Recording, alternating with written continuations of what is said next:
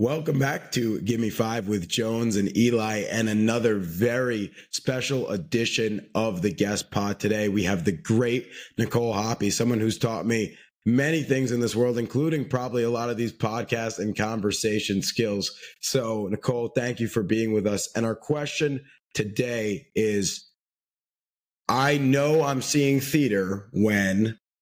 Right. Define it. Define. Right.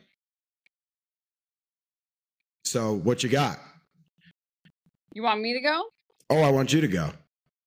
I know I'm seeing theater when I've seen something that made me stop and watch. Interesting. Eli? Okay. Yeah, I'm gonna go on that because I don't necessarily know that I agree. I think there's a kind of art you could have, but then there's also theater, because I think you're going down the street and you see a car crash or something. I'm gonna stop and watch that because I'm naturally drawn to that spectacle. It's human nature. I want to see conflict. I want to see all these things, and you can have that obviously in a theater sense. But for me, I think it's the art of actually. There's some procedural aspect to it, right? You go into a specific space. You know, okay, I'm here to watch theater or some sort of theater thing. I know it gets a little bit complex. I want to hear Jones's take in a second, but you sit down maybe in a seat. You watch. There's a stage or there's some sort of area. I don't know, and there's actors or there's people doing something. I think that life is often theatrical in a sense, but I don't think we can necessarily say that everything in life that makes you want to stop and watch is theater. I don't know. What do you think, Jones? I think that you can't make it this idea of it has to be in some type of building and procedural, because what if somebody just breaks out in song or some scene on the street and then everybody surrounds them? I do like the stop and watch aspect, but I do agree that there are things that people stop and watch that I wouldn't necessarily constitute as theater. I think for me, theater has to be intentional. So if somebody is setting out to make some kind of performance, whether it's on the street, whether it's on a stage, that's what it is. Because I think the intentionality, right? In a car crash, they're not saying, oh, let me just crash my car so people are going to watch and enjoy this. But if somebody starts, breaking out in song in the street, Hoppe, I say that's some theater right there. Okay, so there's a very famous theater artist who about 2 decades ago decided to push the boundaries of theater. People walked in, Elias, to a theater. They paid for their ticket. They sat down in a theatrical seat. The set was a toilet. It was on lighting. She walked out. She sat on the toilet. She took a poop. Curtain down, show over. Was that theater? Because that was intentional, Jonah. She knew exactly what she was doing. I would say, yeah, that's more. I mean, I don't necessarily know that I like that kind of theater. I wouldn't necessarily go pay and watch that kind of theater, but I think that's probably, more theater than the car crash scenario. I think, Jones has a point there with the intention aspect of it. I think you could, though, you kind of get into a little bit of a gray area, though, because there's a lot of stuff. I know then we're kind of going into the art concept, but there's a lot of artists who just throw shit at the wall and that's their art, and that's not necessarily intentional. It's intentional they're doing something, but the actual final outcome is intentional. Like, you look about improv. Improv is not necessarily. There's no intent necessarily in the way that it's going. You don't come in and say, we're intentionally going to go this way. Yeah, you're intentionally making something, but it's kind of up in the air where it's going to go. You know what I'm saying? But who has to have the intention? The actors, or does the audience have to understand the intention? Does the audience have to have the intention to watch? My first week in New York City for conservatory, they took us to an off-Broadway abstract theater performance. And I still remember it more than 20 years later because it ended with a girl upstage in a bathtub splashing around making sounds and an unattractive man standing near the audience stark naked giving some sort of odd monologue. What the hell he was saying, who the hell knows who was actually listening to that. But I have absolutely no idea what the intention of that performance was, what the story was, what I was supposed to take from that. Is that theater? Well, I just simply mean the intentionality of actually putting together a performance, whether I'm not saying the thesis behind it needs to be so stark. Hoppe, I don't know what the poop thesis was. Elias, I don't always know what Jackson Pollock's thesis was when he was chucking paint, but he meant to chuck paint. He didn't accidentally spill a paint can on the thing and call it a day, even if it looked like he did. You're saying the intent has to be there from the performer, that they're intentionally making something, and it doesn't matter what necessarily you're going to gain from that as an audience member. Right, because Elias, if we're walking down the street and we get into a big fight and I start screaming at you, right, and we get into this huge fight, maybe even a fist fight, and people all gather around, right, I'm not intentionally making art. I'm just living my life, and then people are happening to watch it because something out of the ordinary has happened, which is what theater is about, But as where do you Hoppe draw the would line? usually say. What do you say is theater then? Because I understand the whole concept of art, right? This, what we're doing right now, we're talking, there's intent behind this. We're making this so people will listen and have their own thoughts, whatever. But would you call this theater? Because I wouldn't. Hoppe, what do you think? I don't think it's theater because it's on a screen. So there can be no theater on a screen, because I think we've had some virtual theater. That drives me crazy because theater, the whole point of theater is that live aspect, right? If I go see a movie, that actor's not there. He has no idea how I'm reacting to what I'm doing. But the whole amazing part of theater is there's somebody else experiencing with this with me. And tomorrow night it'll be a different person and I will be different. My performance will be different because of that person's reaction.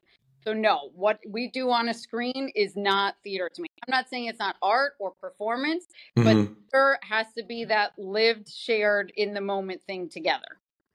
But that then brings me to the audience. So what constitutes an audience? Because if you're saying the actor has the intention, in theater, the intention has to be to share that with somebody else.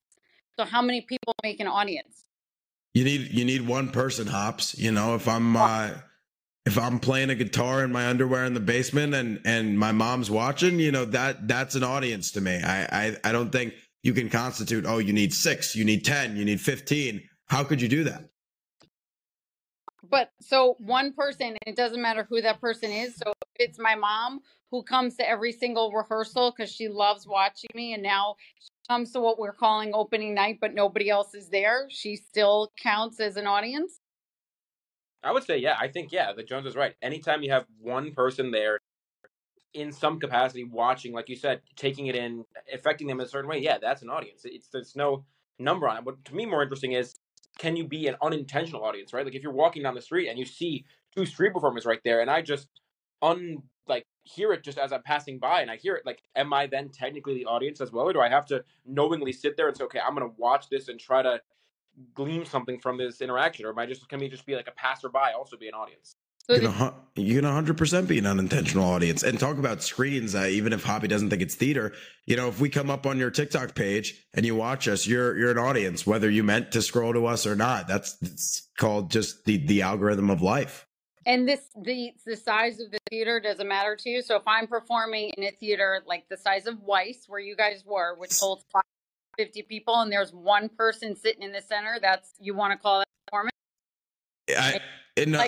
It's an audience. It's not a good audience, Hoppe. Yeah. We have to talk about these qualifiers. You know, you're not happy if you see one person in Weiss for the musical. That would probably be a big red flag for the organization, but it's still an audience. Mm-hmm. I would have to agree with that. Yeah, I think that any audience, no matter the size, is an audience. Like you said, it would be a shit audience, and it would probably be. I mean, that could also be a statement, right? The audience be part of the theater, technically, like the piece as well. If I want to make a statement and do a political piece about how nobody cares about whatever animal rights, and I did a show about animal rights, and I had only one person be in the audience, could that not be also kind of part of the theater? But who are you stating that for? Because nobody was damn there to see it. That's a good point, I guess. And because then I guess if the audience is part of the show, then they're not really an audience, right? Well, but if the intention is to tell the story to people or to get your message out or your activism or whatever, and you're only getting that out to one person, and let's say that one person leaves like I did in that show and they didn't get the intention, did it count?